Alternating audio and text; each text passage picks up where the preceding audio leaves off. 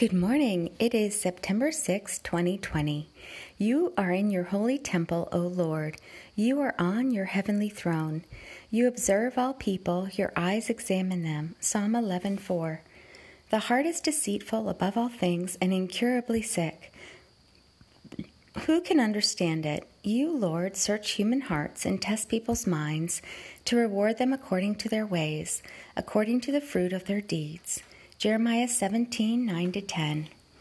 Triune God, we rejoice in the unity we have in you, in which there is one body and one Spirit, just as we were called in one hope of our calling, one Lord, one faith, one baptism, one God and Father of all, who is over all and through all and in all. Ephesians 4:4-6.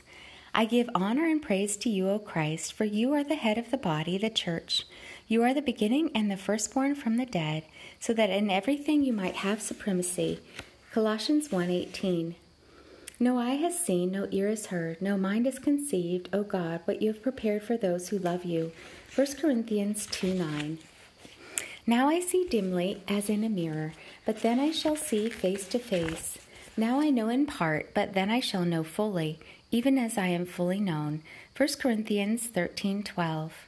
I will not worry about tomorrow, for tomorrow will worry about itself. Each day has enough trouble of its own. Matthew 6:34.